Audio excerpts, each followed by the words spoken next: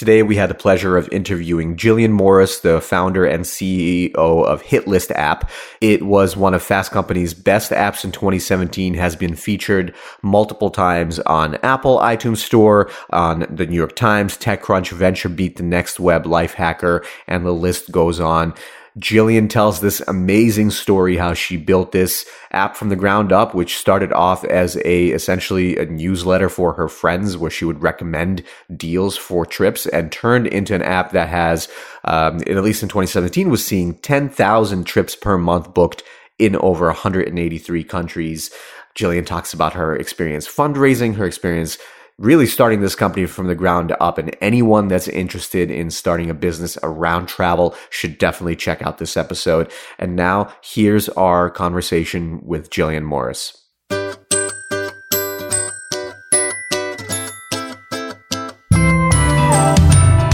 Welcome back to The Mentors. This is Vadim And Sergey. and this is a show where we tell stories of ordinary people that became extraordinary entrepreneurs despite lack of experience, money, or connections. And we're sitting today with Gillian Morris of Hitlist. Gillian was kind enough to visit us today and tell us her story, share a story about how she built her travel app from the ground up. And this was your first business, is it, Gillian? Yes. Okay, wow. So I love talking to first-time entrepreneurs and really understanding, especially when you don't have much experience building a business, how do you get it off the ground? That's what we're all about here on The Mentors. And I was introduced to Gillian by a good friend of mine, Emily Baum, who I work with now at the NYU Entrepreneurial Institute. And Gillian, Emily was telling me a couple of days ago that, I don't know if she met you at this place or just like this is one place you guys hung out, but apparently you lived on a barge somewhere in San Francisco or outside of San Francisco. Tell me about that, because I don't think I've ever heard of anyone living in a barge. It was a car ferry, and It was a retired car ferry that used to run around Iceland. And I was not officially living there. No one officially lived there. But it was a place that we had a number of people who monitored it because insurance required that we had someone on the boat 24/7. So, occasionally that meant sleeping there as well. And it really was this incredible, I think when, the history of 21st century Silicon Valley is written, I think this boat will factor into it because it was such an incredible melting pot of people. Some huge and incredibly interesting companies came out of the sort of cross-pollination that happened there.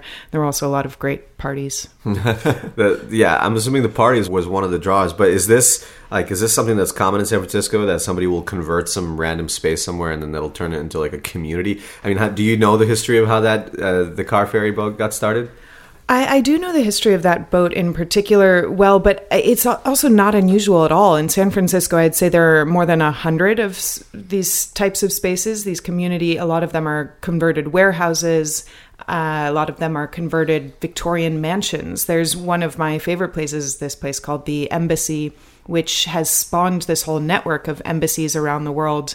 And they took this gorgeous 19th century mansion, 16 bedrooms, and now it houses, I think, 20 people, because in one of the rooms there's a bunk room. Mm-hmm. And it's also just this wonderful thing where you walk in and it's, upholstered walls and chandeliers and ornate furniture, and you're sort of not expecting it to be this dynamic hub of, sort of scrappy entrepreneurs. That's really cool. And I love it when there's a lot of creative people in one space. You never know what's going to happen. And I think that's probably one of the things that drew you to San Francisco, and you stayed there for a while when you were building your business. So tell us a little bit about the history, because I think your background is somewhat non-traditional for a tech entrepreneur in San Francisco. So what led you to starting Hitlist then? I was actually living in Istanbul when I started Hitlist. So I moved to Istanbul after graduation and was living in Istanbul, based there, working all throughout the Middle East and Central Asia. And as you say, not in a traditional tech background at all. I was a journalist. I worked briefly for CNN, and then I became a consultant, and I worked on security projects for the most part in developing countries and conflict zones. And I would write these reports about, here's the likelihood that this is going to get blown up by terrorists or things like this. That's at an extreme. And I was doing that for many years, and it was a very interesting life. But ultimately, I felt like I was writing these reports. I didn't know whether anyone was actually using them for anything. A lot of the times it felt like this was a report that someone had to get written to get some grant or to check some box, but I didn't feel like I had any real impact.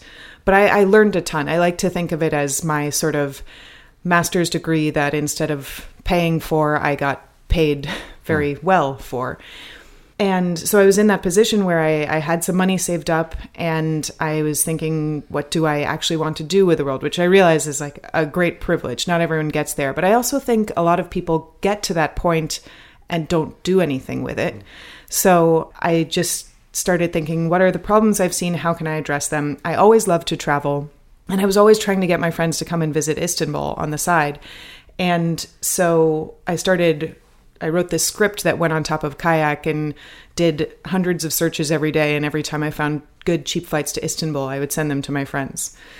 And so wait, were you a self-taught engineer as well, where you could write a script to do that, to crawl a website like that? Yes. Okay. Yeah. I learned using Code Academy, which is an online free tool. And also just by leaning on other developers, which was actually one of the big revelations for me when I started trying to learn how to code. And I talked to people about what I was doing. And the number of total strangers who are willing to sit down or either over the phone or respond to questions over email and walk me through coding problems was astonishing. I was like, why do these people have all this spare time and why are they so generous? And I think that's actually just very common within the tech industry. People are excited when you're trying to build something and they're happy to help. And most people just don't ask for help. And did you learn with the intention to actually build something, or where did the curiosity to learn how to code come from?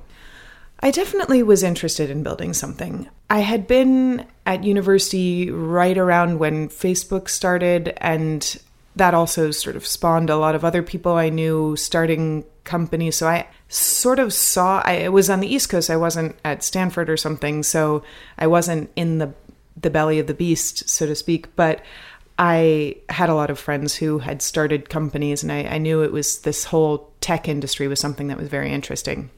So tell me the state you're in right now. You're in Istanbul. You're kind of learning how to code. You're doing these assignments, trying to figure out what's going to be the next thing that I do or maybe create in this world. And you're trying to get your friends to come to Istanbul. How does this turn into a business? So I noticed that all these people said they were going to come to Istanbul, and then they didn't. But then when I started sending them emails saying, here's an amazing flight deal, you should book it, they would. It was amazing how often they would. I would send 5 emails and 4 people would book this flight. And I was like, you've been saying you would come and visit me for 2 years, and this was all I needed to do? Wow. And it really led me to this insight that a lot of people have the time and inclination and some money to travel, but they don't know how to find a good deal. They're overwhelmed with choice, and it has to actually be a good deal. But if we could break down that barrier, if we could show people, okay, you've said you always wanted to go to Tokyo, here's an actual flight, not a deal email alert that said, oh, okay, there are $400 flights to Tokyo in November 2019, various dates, good luck, go find them, which is the style that most deal emails come out in. But with Hitlist, you could specify even the dates that you're interested in going between. We send you only things that are relevant to what you've expressed interest in. I noticed that this had really high conversion. Friends started asking, can you let me know when there are cheap flights to San Francisco? Can you let me know when there are cheap flights to London? And so I started expanding this, and I had this giant spreadsheet, and it was taking a lot of my time on the side. And meanwhile, I'd actually started working on a different idea with some friends who I had kind of recruited, and I was building this thing called Trip Common, which was, okay, my friend lives in London, I live in Istanbul. What's the cheapest place for both of us to meet? And that wasn't really going anywhere, but the number of people asking for deal alerts was going up and up and up. And so eventually we pivoted and started focusing on that instead. So when you were thinking about the other business idea, were you spending more time on this side project spreadsheet that you're managing, or this new idea you're trying to get off the ground and about meeting somewhere? I definitely was spending more time on Trip Common to start.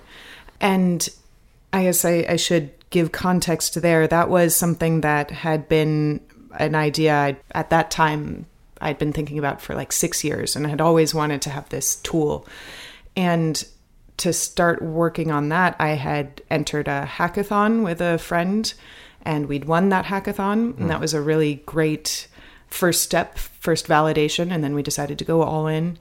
But then we worked on it for 9 months or so, and it just wasn't going anywhere. Even though we'd built something that I thought was really, really cool, no one used it. No one came back.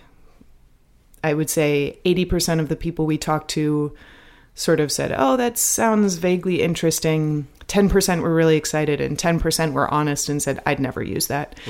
Then compared to when we switched to Hitlist and could say, we'll send you alerts when flight prices drop.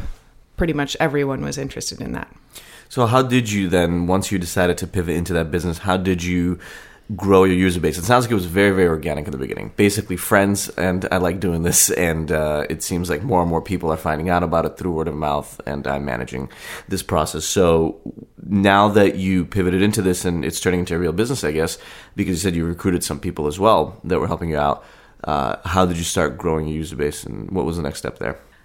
I had no idea what I was doing. So it was mostly a process of emailing everyone I knew and trying to ask them to like the Facebook page that I had created for it and things like this. Our real breakthrough came when we were at a conference. We went to Dublin Web Summit. Now I guess it's just called Web Summit because they keep on moving it to different cities. But it was the relatively early days, and I met a reporter from the Next Web, and he wrote a piece about Hitlist. And the piece really struck a nerve, and it ended up getting picked up by a few other publications. And at the end of 2 weeks, we had about 25,000 downloads, sparked by press. That's very cool. So it just started off as a newsletter, right? It wasn't even an app yet at this point, or? Yeah, I guess it had a newsletter-like component, but it was more one-to-one. People would send me, and it was totally personal. And by the time we tried to scale anything, we knew we wanted to make it something self-service, so we did have an app. That's interesting. So you decided to go to Web Summit just knowing that there was going to be a lot of reporters there? Or what was how did that decision happen? Because, a lot of people, you have a lot of things to do when you're starting a company. And so going to a conference sometimes sometimes it could be the right thing or not. So was that like something that you planned? I think I got a targeted email inviting me to pitch for a pitch competition. And so we were entered in a pitch competition. That was why we decided to go, because there was an opportunity to win $50,000 and get all this exposure. And at the time, I think Web Summit has become very commercialized now, and they charge startups like $5,000 to have that opportunity. But at the time, it was something like $500. That seemed like a worthwhile reason to sort of go out and get out there. And we also hadn't officially launched in any way. Even at that time, I wasn't really aware of the concept of launching your app, but I did want it to get in front of a bigger platform, and I thought that would be a good way to do it. Do you remember at one point when you were managing these one-on-one sort of conversations with people about deals that you decided I should build an app to help scale this? Like how many people and conversations were you managing at that point? I was probably talking to at least 50 plus people, and my two co-founders who I was working on this other project with, I remember at some point talking to them about this, and it was really one of my co-founders who was like, you idiot, why aren't we doing this? And we were also in this phase where we knew Trip Common wasn't working out, and we were going through these little sprints of building other things that we thought might resonate with people. And it was literally just one afternoon we mocked up what the app would look like. And it was also soon after Tinder had come out, and it was basically like Tinder for cities. You would say, here's a city of Amsterdam. You swipe right or left if you were interested in going to Amsterdam. So you'd build up this list of cities that you were interested in. And yeah, from then we built it relatively quickly. So you went to this conference, and how many users or signups did you have before the conference, before Web Summit? Oh my gosh, like 100. Okay. So it was growing organically, but it was something you could very much so handle yourself, the interactions with 100 people. What happens when you get 25,000? What's the timeline there? You got back from the conference and, the article was written, or how long did it take for that to actually come out? The article was written at the conference. Okay.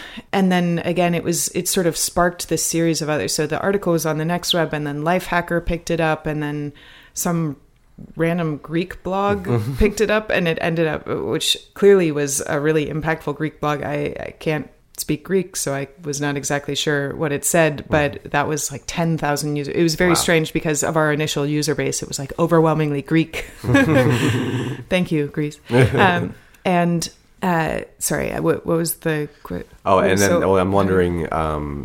I mean, it's overnight. You get all of these users. What do you do? I mean, did it crash your servers? What happened? It didn't, which is a huge testament to my co-founder who engineered something that was able to scale. But what we built was really rudimentary. You basically would go through the list of cities, say yes or no. You couldn't put in dates and parameters yet.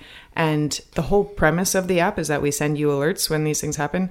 And we hadn't actually built the system to do that. We'd built the system to collect what your desires were, but we hadn't automated the alerts that we were sending out yet. So it was basically me sending manual alerts still, based off of our own sort of tech on the back end, filtering them out. But so we got down to work.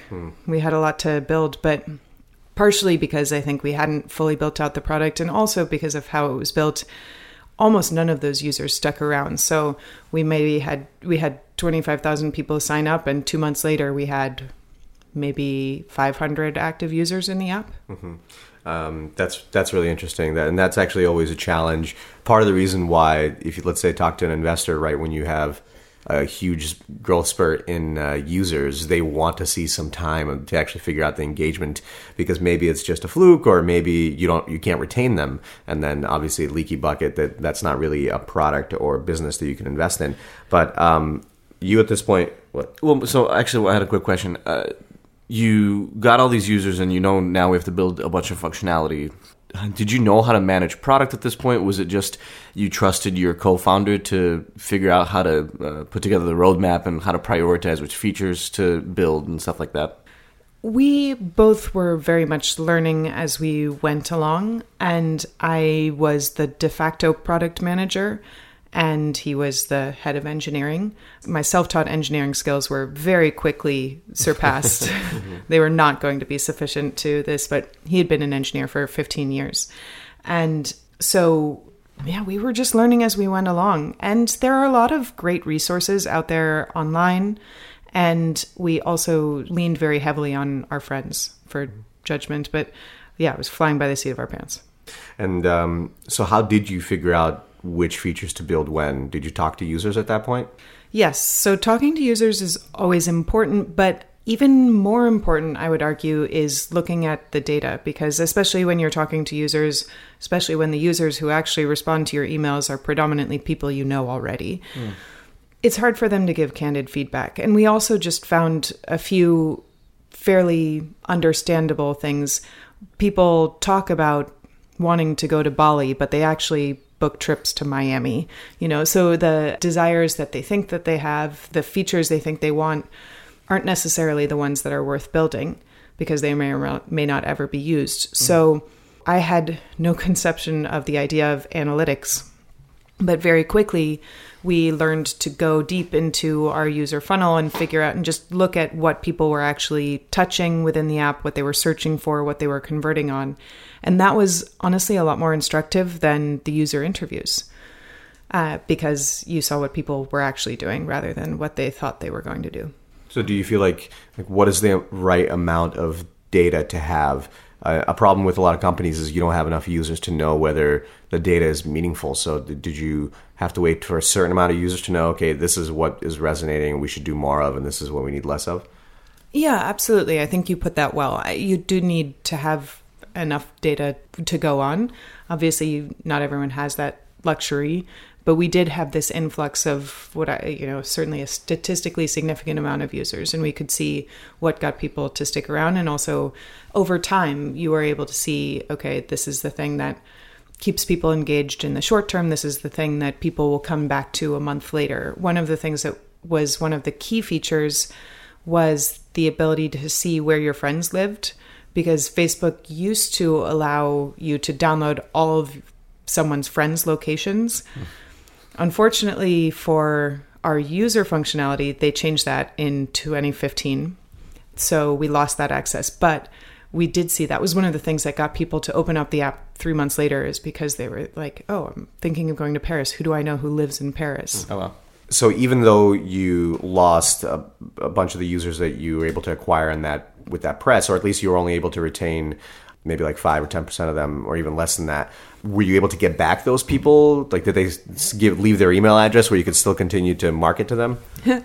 Yeah, we also didn't ask for their email address early on, but then we started to. Actually, the very first version of the app, we required Facebook login, and people hated that, and it really tanked our user ratings. To have problems with the functionality of the app, they had problems with the fact that we required Facebook login. So we changed that very quickly and made login totally optional, but that also made it harder to follow up with people. At the end of the day, we wanted to get the friction to getting people in the app as low as possible. And so to this date, we don't require email address or anything like that. And obviously, if you have hundreds of thousands of emails from people signing up, that's great, but people don't open their email very often. We've never found that to be a super useful marketing tool. So you are making it more functional to now help people stick around and actually find utility in the application. But at this point, you have about 600 users, I would say, right after the couple months and a little attrition and people that haven't come back. And press seems to have worked. And also, obviously, some of the organic work that you were doing. Did you try to then replicate that in some way? Like, I guess we need to figure out how to get more press to grow our audience, or what was your idea around continuing to kind of grow this number? Because I'm assuming it's at a certain point, even though you were fortunate enough to have some runway and bootstrap, it sounds like, the business, you thought about fundraising as well, right? Absolutely. And we did fundraise at this point. So with the initial 25,000 users, I was not able to fundraise before that point. I think a lot of people, especially if you're in Silicon Valley, it's like, oh, if you have a good idea, of course you should be able to fundraise. I don't think that's true at all, no. Especially if you're someone with an unconventional background and who doesn't fit the natural demographics that a lot of people fund. And so I was initially bootstrapping, and then we raised money in the beginning of 2014. Mm-hmm. And we used that to completely rebuild the app and change the design of it. So we got rid of the swipe right, swipe left, and turned it into this infinite scroll that was much more engaging, and made a bunch of other changes to how people interacted within the app. And those were informed a little bit by user interviews and data, but it was also very much just intuitive design, taking a chance and trying to build something that we thought would be more engaging. And so we re-released the app, and we contacted a bunch of press. We had been contacting press and trying to get more articles written all the time. And it turns out that people don't really want to write about your app in the absence of any significant news. But I do think there are two important points where you can always get coverage, and that is initial launch, obviously when you're announcing it, and then coming out of beta, which is sort of like a second launch. Mm-hmm. And then after that, if you have a really significant feature, and people might want to write about that. But the first two are pretty guaranteed. So we ended up contacting TechCrunch, and someone wrote a feature on coming out of beta.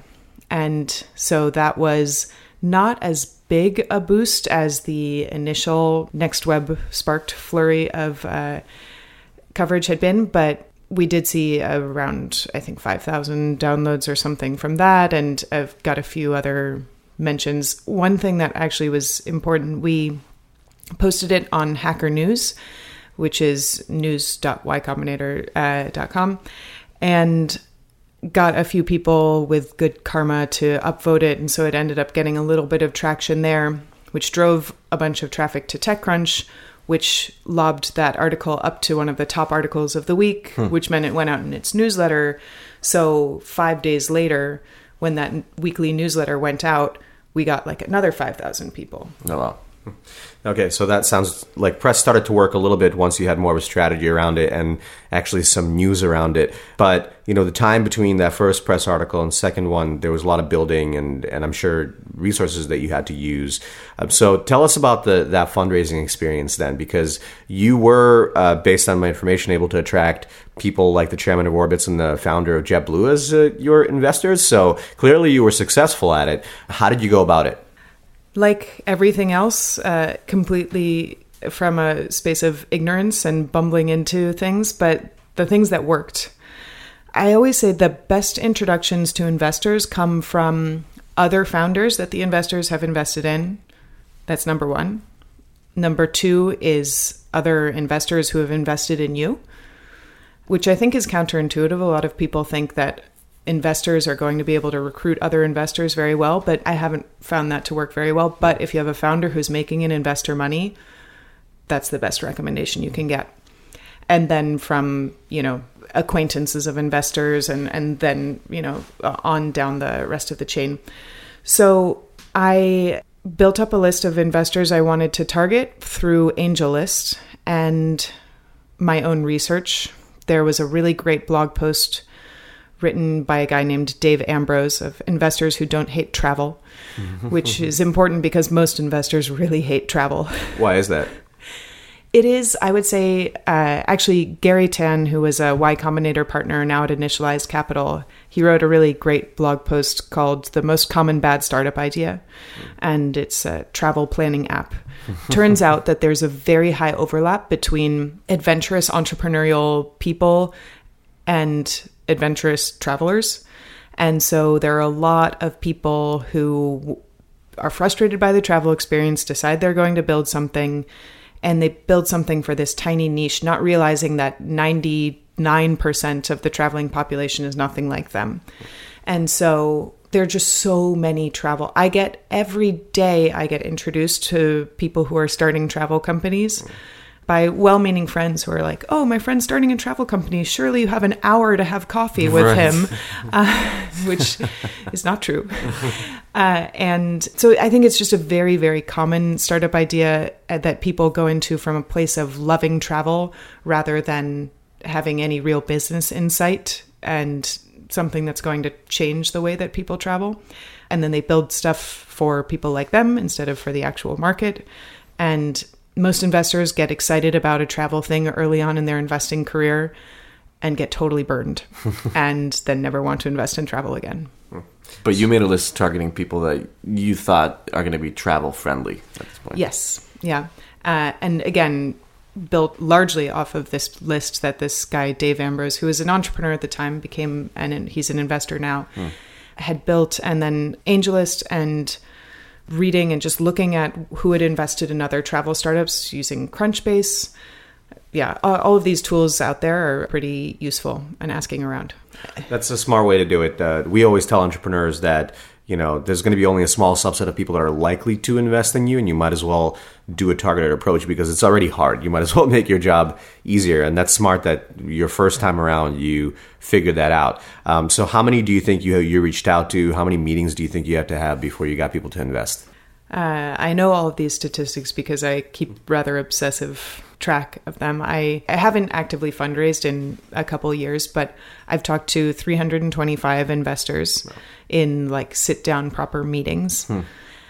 And I talked to over 100 before I got my first yes. This concludes part one of our conversation with Gillian Morris. Yes, we did leave you on a cliffhanger, just like a good Netflix show should. Yeah, I mean, hey, maybe we'll be on Netflix pretty quick here. Who knows? Yeah, Netflix is getting into audio. I don't know if you guys heard. It's not. I just made that up. But hey, they are actually. Oh, they are? Well, I'm not sure. Yeah. But listen, part two is going to be really interesting. We're going to release that next Wednesday, and that's where Gillian is going to talk about her experience fundraising, how she was able to successfully do so, and how she ended up growing the company from there. Can I just say Gillian is super nice. She came in, first of all, her voice is incredibly soothing. I really enjoyed listening to the first part of this episode. I'm going to be listening to the second part tomorrow. But she also brought raspberries. Or was it blackberries? Black raspberries, just raspberries. to bring something, which just shows that somebody that's so polite was raised well. I don't think anyone else has brought us any gifts. No, not true. Coffee Project ladies brought us coffee. Actually, Wandering Bear brought us coffee. Soaply brought us soap. Yeah, Soaply. Yeah, she did bring us soap. Soaply. So we got a bunch of free stuff. We do. Because of this gig. So, hey, listen here. If you have a great company, like maybe a drone company, or I don't know, a flying motorcycle company, and you want to give us a free flying motorcycle, or Porsche Carrera 4S company, get on that. Get your PR people to reach out to our PR people. Just kidding. They can just email us. We'll talk. And we'll get you on the show. But hey, stay tuned for next week's episode with part 2 with our conversation with Gillian Morris.